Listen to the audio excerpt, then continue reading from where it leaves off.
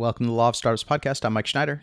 And I'm Joe Wallen. Thank you for being with us today. Today, we're lucky to have with us in the studio Mr. Rand Fishkin. Rand, welcome to the show. Joe, Mike, thank you so much for having me. Yeah, for sure. So, Rand, I know a lot of people in the community who just are totally stoked to see you do things because you're such a creative person. And so you've got this book out, which is pretty awesome. I've been reading it, Lost and Founder, and that was just recently released, right? Yeah, that's right. It's about 40 days old now. Right. So that's pretty. It's really well done. How long did it take you to write it? This was about a year to write the rough draft, and then another year of editing and getting the cover and getting printed and all those kinds of things. So yeah, it's a long. Old school publishing is a long process. Right. But I guess the benefits of it, we've had some people on the show self-published, and then we've had some people on the show who actually turned like Kickstarter campaigns into publishing contracts. Yeah. So we talked to a bunch of people who publish things in different ways. It must have been nice to have professionals to help you. Yeah, absolutely. I think, the frustration of the traditional publishing process is made up for by the fact that you get to experience the highest quality professionals in that world, right? So the my editor, Nikki Papadopoulos, and the, marketing team there, and the print team, the design team, all extraordinary people, right? Clearly, they published books by presidents and CEOs who made billions of dollars, and you can tell.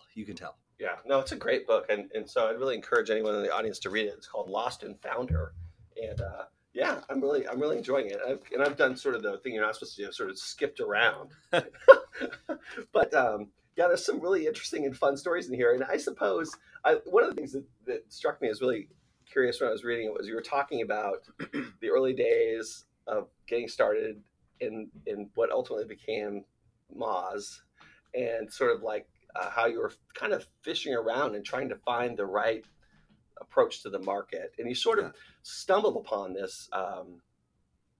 It seemed the story seems to be you sort of stumbled upon this SEO thing. It wasn't exactly the focus. Right. Yeah, so basically we were a web design and marketing company over in Bellevue. And this was my mom and I, right? The most unlikely startup pairing possible, mom and son combination. We basically couldn't pay our bills. We were, behind on our debt payments, got into a lot of problems with that, couldn't pay our subcontractors. And so I had to learn SEO because that was one of the things we were offering our clients. We were farming it out, to someone else. And it was hard. It was a pain in the butt to learn at the time. It was a very secretive field at the time. And I essentially tried to learn the practice and then share it on this blog, SEO Moz. And over time, that gained attention. It was a slow start, probably a year and a half, 2 years before anyone was really reading this blog. But once it took off, we started getting a lot of consulting contracts specifically for SEO. I got invited to speak at events. And then we had a set of tools that we built internally for our own use. And I wanted to share that set of tools, and our programmer, Matt, said, no, you know what, we won't be able to handle the traffic. So I was like, okay, Matt, well, what if we put it behind a PayPal paywall? He's like, all right, I'll set up a little thing. And then 6 months after we launched that, the software subscription was doing more revenue than the consulting business. And we went, whoa, I think we're onto something. Right. And that's when Michelle Goldberg from Ignition Partners reached out, and Kelly Smith from Curious Office reached out. And so we raised a round of funding, and they made me CEO. And for the next 7 years, we had sort of 100% year over year growth, went to $30 million in revenue. And then I stepped down as CEO. A couple of years later, wrote this book. And then a couple of years after that, in fact, just this February, left Moz and started this new company, Sparktoro. Yeah. So crazy, weird adventure. Definitely an unintentional, accidental entrepreneur, building this company when all I sort of really wanted to do was try and find a way to pay off our web design debts. Right. Yeah, I love Michael. Mike and I've heard that story before. Sort of you discover something and it wasn't what you expected to discover. Yeah. And then it leads you in a good direction. Yeah, I think Lost and Founder talks about how a lot of this stuff did lead us in a good direction, but also a difficult direction. I think there's a lot of mythology that people have around tech startups. And Joe and Mike, I know you guys have seen all the ugly ins and outs, right? And you've had your clients tell you, hey, I'm not who you think I am. I don't have, the money that you think I have. This company is not exactly where you think it is, right? And there's sort of a lot of pressure to, I think, present yourself, less so in Seattle, but more so in Silicon Valley. Present yourself as I'm always crushing it. We're killing it. I've never crushed or killed anything. not intentionally anyway, as a startup founder. And I think that that pressure comes from this idea that growth is the most important thing, right? That what matters the most is growing. And in fact, I'm not sure that's totally healthy or right. I think that a lot of startups, they launch too soon. They try and grow too fast. They get their expenses too big too quickly.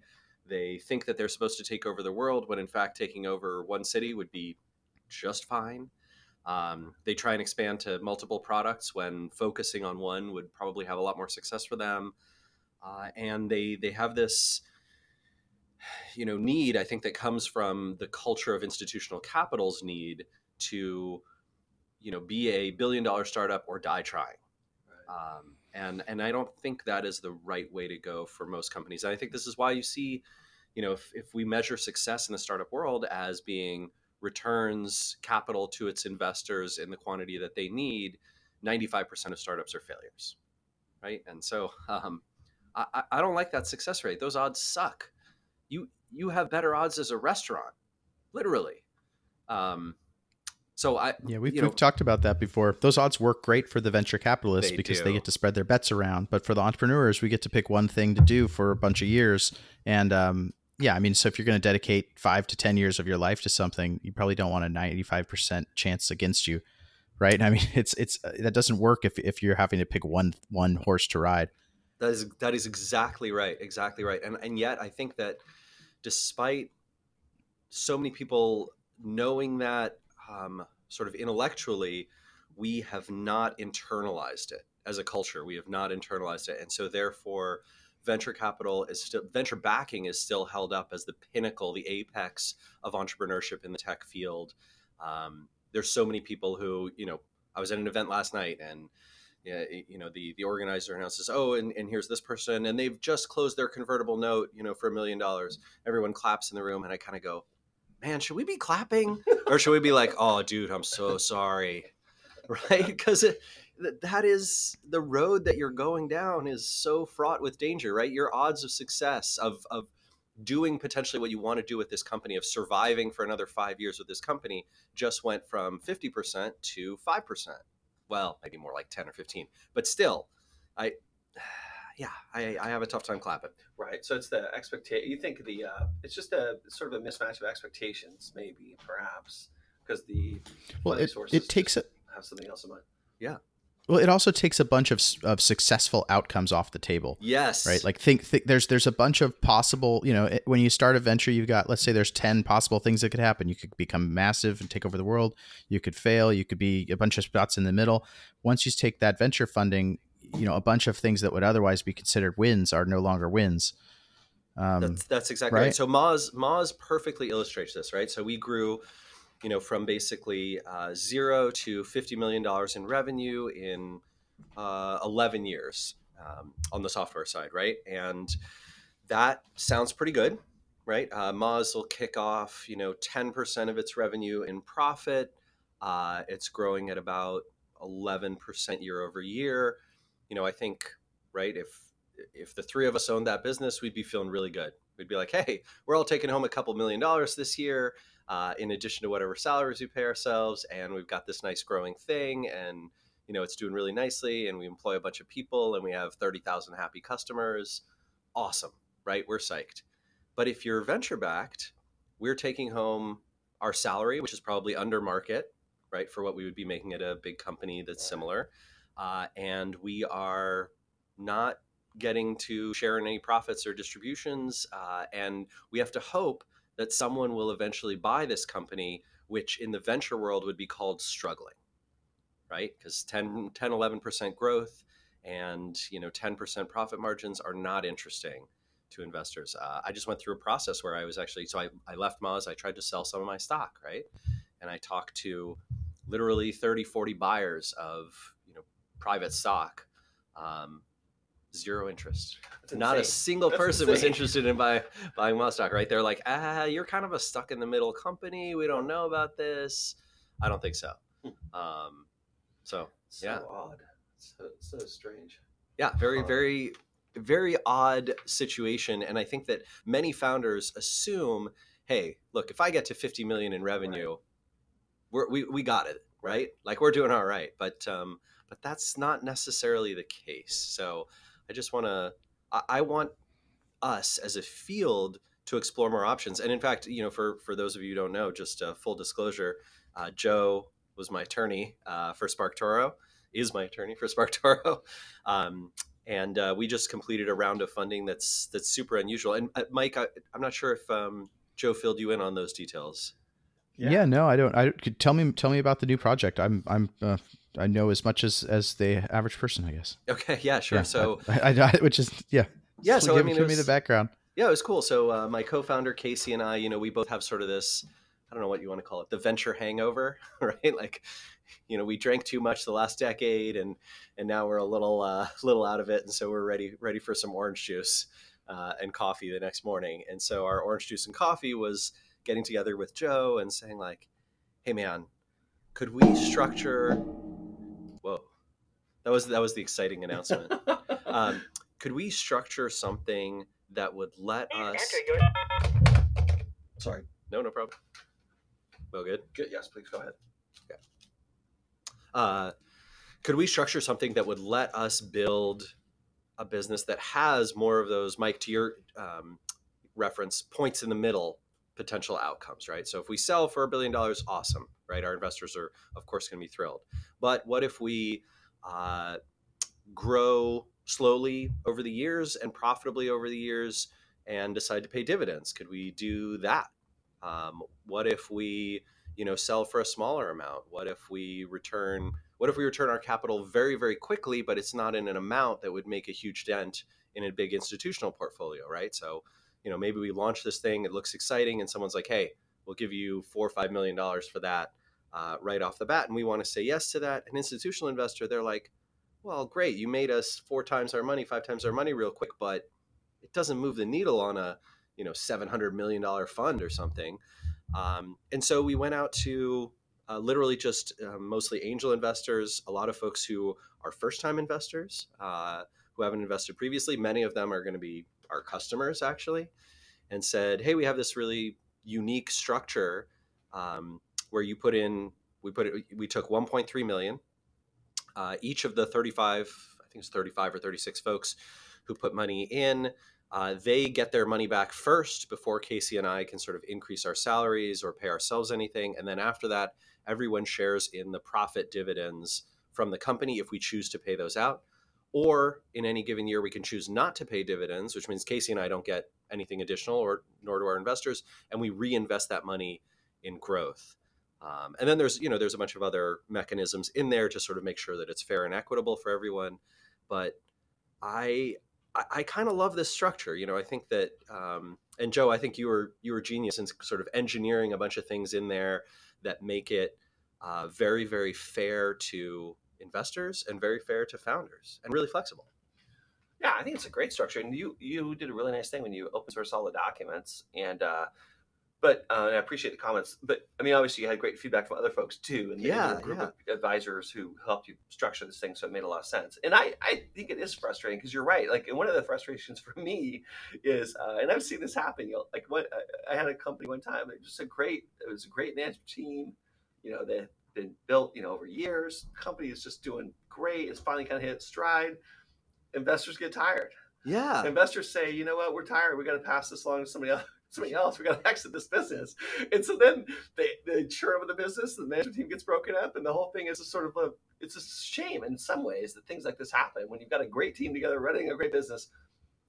And then it's just kind of an odd result, really, if you think about it. Like, what are we trying to do here? Yeah, absolutely. I think so.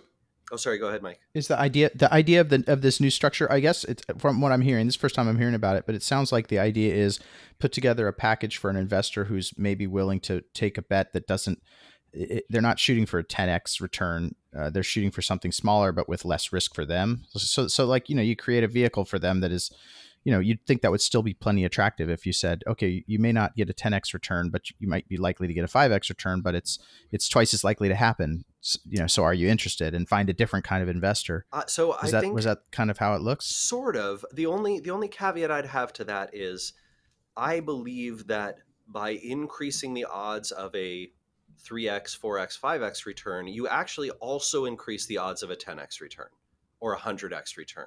Because I think one of the things that kills startups so often is the find growth at all costs as fast as possible or die trying.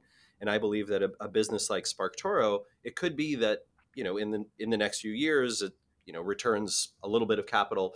But I think it could also be that if we're patient and we grow profitably, we can be, 37 Signals, right? We can be Atlassian. We can be, an absolutely big, huge company that does $100 million plus in revenue a year, but that does so with more patience, right? And with more ability to take its time and to not have the same risk of, everything from fast hiring and fast layoffs to customer churn to, building wrong product. One of the things that Casey and I are doing is we raised this $1.3 million, which is a lot for two guys who literally won't have an office, aren't planning on hiring anyone for the next at least year. We just want to validate this market first, and we want to have a lot of runway to make mistakes and then to go, figure out that whether this is a great product and how big the space can be, and then hopefully scale, right? But our ambitions are just as big as anyone else's. We just don't want to constrain ourselves to the fact that no one gets any money unless we reach that 10x. Yeah, that's another thing. Right. I mean, I've heard you talk about this, or we've talked about it, and I think you've written about it in the book as well. But this concept of the misalignment of equity compensation too for people who come to work for these, you go to work for a venture-backed company, get some stock options, sounds great. But if the company ever gets to an exit, these things just become purely golden handcuffs. Yeah. You got to stick around or they expire because companies have like 90 days to exercise them. That's right. Although there is a group of companies that's extending that out. Yeah. Miles has talked about that too. Yeah. It's just a difficult, there's and I think one reason, one sort of strange thing that's going on in the crypto world that I'm not sure people are talking about a lot is I think, crypto developers can be paid in tokens and they can get immediate liquidity. There's something about that makes it a far more attractive place. If you're at a program where you're offered some crypto, you're offered tokens in a network you're going to help build and you believe in is going to have a lot of great value, or you're offered options in a private company which are never going to be liquid, in which you're going to have to rely upon somebody else to sell the company. Who knows? Where are you going to go? Yeah, so long as people are willing to buy crypto, right? It's a liquid currency as opposed to stock options, which really, to your point, have very little liquidity options. So I think I think one of the challenges that a lot of venture-backed startups go through is the need to return capital in a particular time frame and at a particular scale, right? And I think that other types of investors can both have a longer view and can say, a bunch of 2x, 3x, 4x hits makes me very happy as well, right? Which is wonderful, right? And I think that that to a certain extent, there are a lot of investors who would say, look, I'd much rather put my money back into my community and into small startups and have a bunch of I think we live inside a bubble where we think that tech startups are common and startups are common. And they are not. The stats I was looking at, I think there was an article just yesterday in Quartz, 25-year low for number of people in the U.S. percentage of people in the U.S. working at a new company and number of new companies being founded.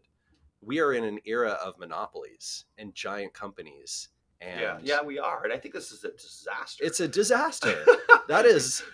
you can see the impact on our political landscape and on influence and on lobbying and on how it, sort of changes the mechanics of all sorts of things of how society functions. We need more new companies. And, I think that one of the problems is that, new companies in tech or out of tech are forced to fit these certain parameters that not every company fits. Yeah, and there's a lot of regulatory backdrop too that forces a certain outcome. Yeah, which is unfortunate. And frankly, we need better advocates for startups in our rulemaking bodies. So we don't have we have preposterous outcomes. Like, for example, I think the whole application of 280G or at least 280G is this tax code section which says it was designed to cover off executives of publicly traded companies who make off like bandits when the companies are sold. Right. So we perceive this as a societal bad. We want to tax these things with extra taxes. Fair enough, but shouldn't apply to a startup company. Shouldn't apply to a non-public startup company. And you'll have founders who get screwed on 280G issues because their base salary, for purposes of determining whether they're over 3 times their base salary in connection with a payment, which is made in connection with the change control. Founders don't make good salaries, so their base amounts are really low. Right. And so then they finally get an outcome that's positive. They're going to sell their company. And then there's this tax problem. It's totally nonsensical. And similarly, like the whole 409A thing, not sure why we need to price our stock options at fair market value. This just makes our lives more difficult. Yeah. It strips us of a tool to incentivize people. We used to be able to grant stock options at a penny a share. Yeah. And, I get the idea like, hey, the CEO of Coke deferred billions of dollars in comp income, and that was perceived as a societal bad. But 409A shouldn't apply to startups. Apply to the executives of the public companies. Right. But why would you apply to us? It is pretty ridiculous. And then 83B elections, why do we force founders to file these things? Why not just flip the presumption so they're deemed filed if there's no taxes owed? I mean, there's all these little things that are just sort of incongruous, and just because no one's thought about them. Right. Well, one of the biggest problems is you don't have, because new companies, startups, whether they technically fit what we would call a startup or not, we don't have a big bunch of lobbying groups that go to Congress and say like, hey, we'll give you $1 million for your next campaign run if you represent the little guy. Right. Little guys don't have that money, right? And they don't have that influence, they don't have that power, and so you get this very, very different sort of outcome. I mean, plus there's people who are scrambling and scraping and building things and hustling. They're sold out on their time. Yeah, that's absolutely right. They're just sold out. These are people who are. No, I'm with you. I mean, very frankly, I think that anything that we can do that creates more opportunity for people to start new businesses and incentivizes that is a wonderful thing, because I think that means that you have more bargaining power when you're working at a big company to say, hey, I have a bunch of skills and talent, and I can take them not just elsewhere to another big company, but I can go start my own thing, and I have opportunity there. And I think that's what makes an economy vibrant. And I worry about long-term outcome of this. So in any case, I mean, the two things that I hope I can offer, I mean, through this are, one, those open sourced term sheet and documents to be able to go raise money in a different kind of way, potentially an easier way, and definitely a more aligned outcome for a lot of founders and a lot of non-institutional investors. And then secondarily, I hope that Lost and Founder can help a lot of people try and build companies that don't make all the mistakes I made. You're going to make mistakes, right? Like, you build a company, oh man, you're going to mess it up. You're going to do a bunch of dumb stuff, but you don't have to do the same dumb stuff that I did. No, it's a great story. And I think, Yep. Sorry, go ahead, Mike. I was going to say, where can people find the open source stuff? Do you have it on a GitHub repository, or is it up on a website? Just so folks can go find it if they want to take a look. Yeah. So it's on Sparktoro's website. I actually, I believe all the docs are in an open Google Docs or Google Drive folder. So you can download those from there, and they're available. You can find the link through Sparktoro's blog, or you can Google Sparktoro docs, and you'll find those. And a few folks, it's been cool. A few folks have already reached out and said like, hey, we're using this for our fundraising. Thank you so much.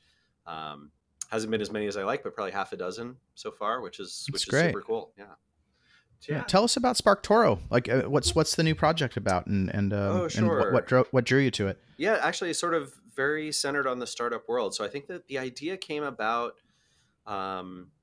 Well, through a number of folks, but one of the most salient is a company here in Seattle that I was helping out sort of informally over the last couple of years is CrowdCow, which is Joe Heitzberg and Ethan Lowry. And, Joe and Ethan basically have this business where they go to small ranchers around the country and get like really high quality, ethically raised beef.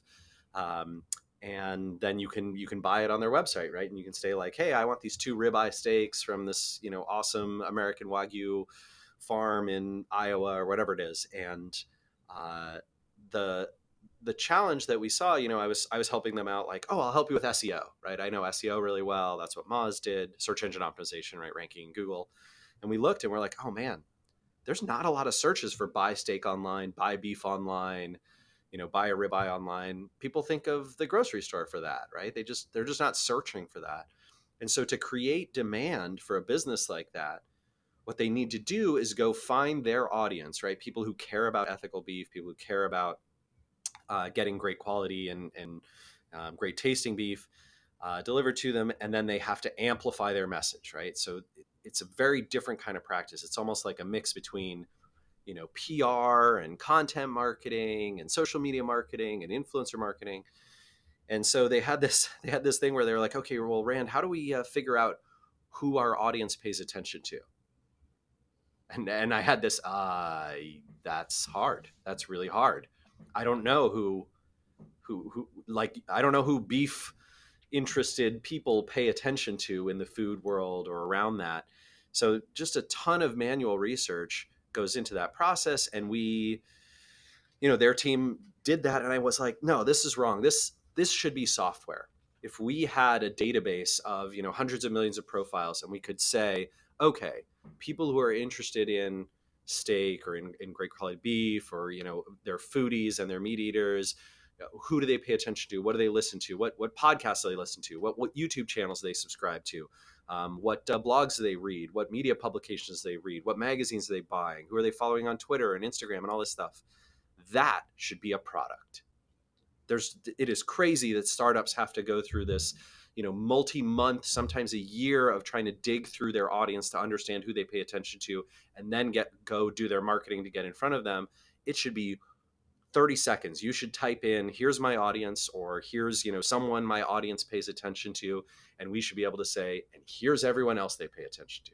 Here's all the other publications and people that influence your audience. And so that's what we're building, a search engine for finding who and what influences an audience.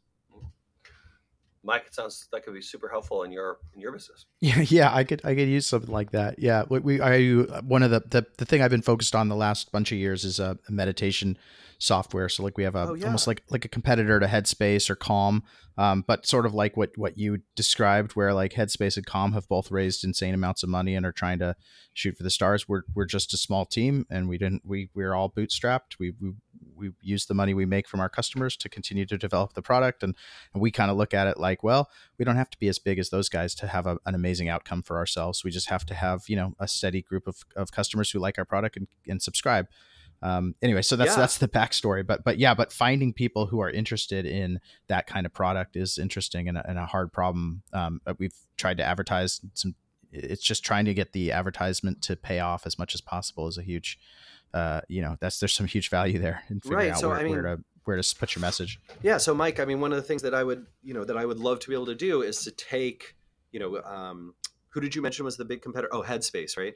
Like Headspace or Calm. Those are 2 big ones. Yeah. So imagine if you could take Headspace or Calm, right, and plug their, whatever it is, their YouTube channel or their website or their Twitter account into Sparktoro search, and then say, find me all the channels of influence that the people who pay attention to this also pay attention to. And then we could say, oh yeah, they, I don't know, read Sunset Magazine and listen to, this NPR podcast, and they disproportionately watch, subscribe to this YouTube channel, and they disproportionately follow these 5 accounts on Instagram. And then you go, oh, I know someone who knows a few of those Instagrammers. I know people who could help me, be a guest on that podcast. I know people who could help get a mention of us on that YouTube channel, or I can contact their advertising team and, get in front of them. Awesome. Right now I know where to go. Now I know where my audience is hanging out. And that is hugely powerful. And it sucks that today, 99% of marketers are just going to go to Facebook and Google and be like, okay, I'll just pony up whatever they're offering, as opposed to here's how I can discover it. So yeah, that's the idea behind Sparktoro. Great. That's idea. great. Yeah, it sounds really interesting. Yeah. Well, we got a lot of work ahead of us, but I hope that about a year from now we'll have a product out in the market. Yeah, that's great. That's really fun. Hey, I think people in the audience would love to know. I mean, you produce a lot of amazing content. I mean, stuff of writing, Whiteboard Fridays. And you do a lot of really fun and creative things. And I think a lot of people probably scratch their heads and say to themselves, "Gosh, how does he do it? What's his methodology? Do you wake up do you write from? Well, I know you're not a morning person, so you don't write in the mornings." No, I actually do almost all my work at 10 p.m. to 2 a.m. on the content creation front. Okay. Yeah, but so the big thing for me, I think the thing that has helped me most in content creation is audience empathy. Right? So just like I spend lots of time with people who are in my audience. I go to a lot of events. Right. I have a lot of phone calls. I have a ton of email and, in interactions over Twitter and LinkedIn. LinkedIn's actually been huge for me lately. Yeah. And through those interactions, I see the same questions or the same discussion topics over and over. And I go, that right there is hot right now. And I don't see anything great on that. I'm going to write something or film something or talk about something or produce an image or a visual that is around this particular topic. And I think that for a marketer, for someone who's creating things for other people, there's nothing more powerful than being able to put yourself in the shoes of, dozens or hundreds of your audience members and saying, what do I need? What's missing? What do I wish I had? And then creating that. Yeah. It's sort of the same methodology I've employed. I'm not a good and consistent blogger like you are, but the idea is, hey, I get this question all the time. Yeah, just write the answer, and then when people call us, we can just give them the answer, and then we don't have to talk to them, and they can save lawyer fees. Well, and they can Google it, right? I mean, the awesome thing. Yeah, it's an awesome power to be able to say, hey, lots of people have this question. I know they're asking. Let me publish something, and then when people do need that answer, they don't need to pay. They can get the answer right there. And then if they need more help, they can contact us, right? And that's been huge for millions of businesses. I mean, that's the whole power of SEO and content marketing. Yeah. So you were like the 10 to 2 a.m. person, like 4 days a week. That's the methodology, or is it 5 days a week? How many days a week? It was historically 5 days a week. Now, I honestly, because of, sort of more obligations that I have in other areas, I'm more like a 1 day a week person. And I can get similar results, not quite the same, but similar results from that just because, I have the audience now, right? So one of the great things about content marketing is that you build a flywheel. And I talk about this a little bit in the book, right? But the idea is that the flywheel is incredibly hard to get started, right? It takes an insane amount of energy to get that going. Those first 2 years blogging at Moz, getting no visits, I was lucky to break 100 visitors to the blog in a day. Right. Well, then you had that, one of your most productive freakout sessions ever, remember? That's exactly right. I love that part of the book. Exactly. So this does happen, though, and I've experienced this myself. So if you're diligent in writing stuff, sometimes, not all the time, like most of the time, when I'm writing, like the words just come out really slowly, and it's really painful and arduous. But then some moments, you just hit a moment, you're like, bam, you produce like 40 pages of beauty in a couple hours, and you're like, I don't know where that came from. I tend to think it came from the fact that you grind it out in those moments you can't produce anything. You keep going, and then you have like sprints, like breakthrough moments. Yeah. And this was a breakthrough moment for you when you published that guide, right? The Beginner's Guide to SEO, and then the search ranking factors and Whiteboard Friday, right? And a number of other like sort of relatively big successes that help move the needle tremendously for Moz. And Sparktoro has been, I will say, easier, right? Like the blog post about open sourcing the docs that went hot on Hacker News, got picked up by a ton of outlets, got us 10,000 visits in 30 hours, right? And so that's awesome. We launched this sort of side project little tool called Sparktoro Trending, which just shows people what marketers are tweeting about, and is sort of news for web marketers. And that has been getting us regularly 500 to 1,000 visits a day with no work, right? We just produced it. It went well. I tweet about it every now and then. A lot of other people share stuff. They find stuff on it, and then they share that, and they say, I found this on Trending.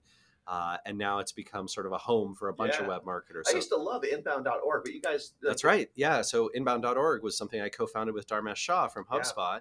They shut that. HubSpot took it over a few years ago, and they ended up shutting it down, which I think was the right decision for their business. But Sparktoro Trending was really like, hey, could we reproduce something like this that provides the same value? And yeah, it's been awesome so far.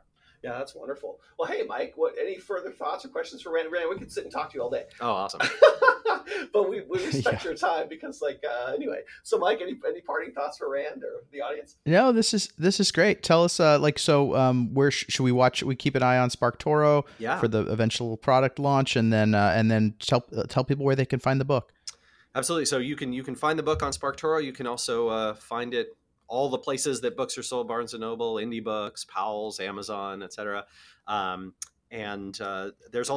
There is an audio version. I know a bunch of people are big into audiobooks. Yeah. Who does the reading on that? I did the reading. Nice. My first ever. I'm not a professional voice actor. That's great. I was actually going to order the Audible last night, but then I fell asleep or something. But I think that's a great. I mean, people do love audio.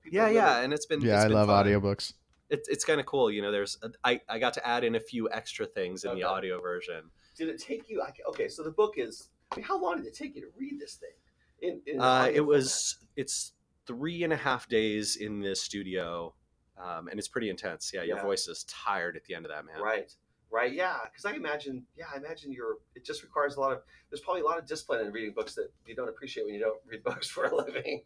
I do highly recommend it, though. I think if you write something, reading it aloud to yourself or to someone else is kind of powerful. You just get better. Your writing gets better. Right. Yeah, no, I totally agree with that. If you should be able to read it out loud, it should be enjoyable for you to read it out loud. And if it's not, then you need to rewrite it. Yeah. And if you can get some passion in there, right? If there's moments where you tear up or you feel anger or you feel frustration from the problem that you're presenting, that is powerful. Yeah, it's so much fun. Well, it's been awesome to have you here. Oh, thanks, guys. Thank you so much for coming. Yeah, my pleasure. And thank you for of course all the help, Joe, in building Sparktoro. I can't wait to see where this thing goes next. Yeah, I'm excited. To be a part of the fun journey. So thank you. Awesome. All right. Cheers, guys. Take care. Thanks for being here. And thanks everyone else for listening. We'll see you all next week.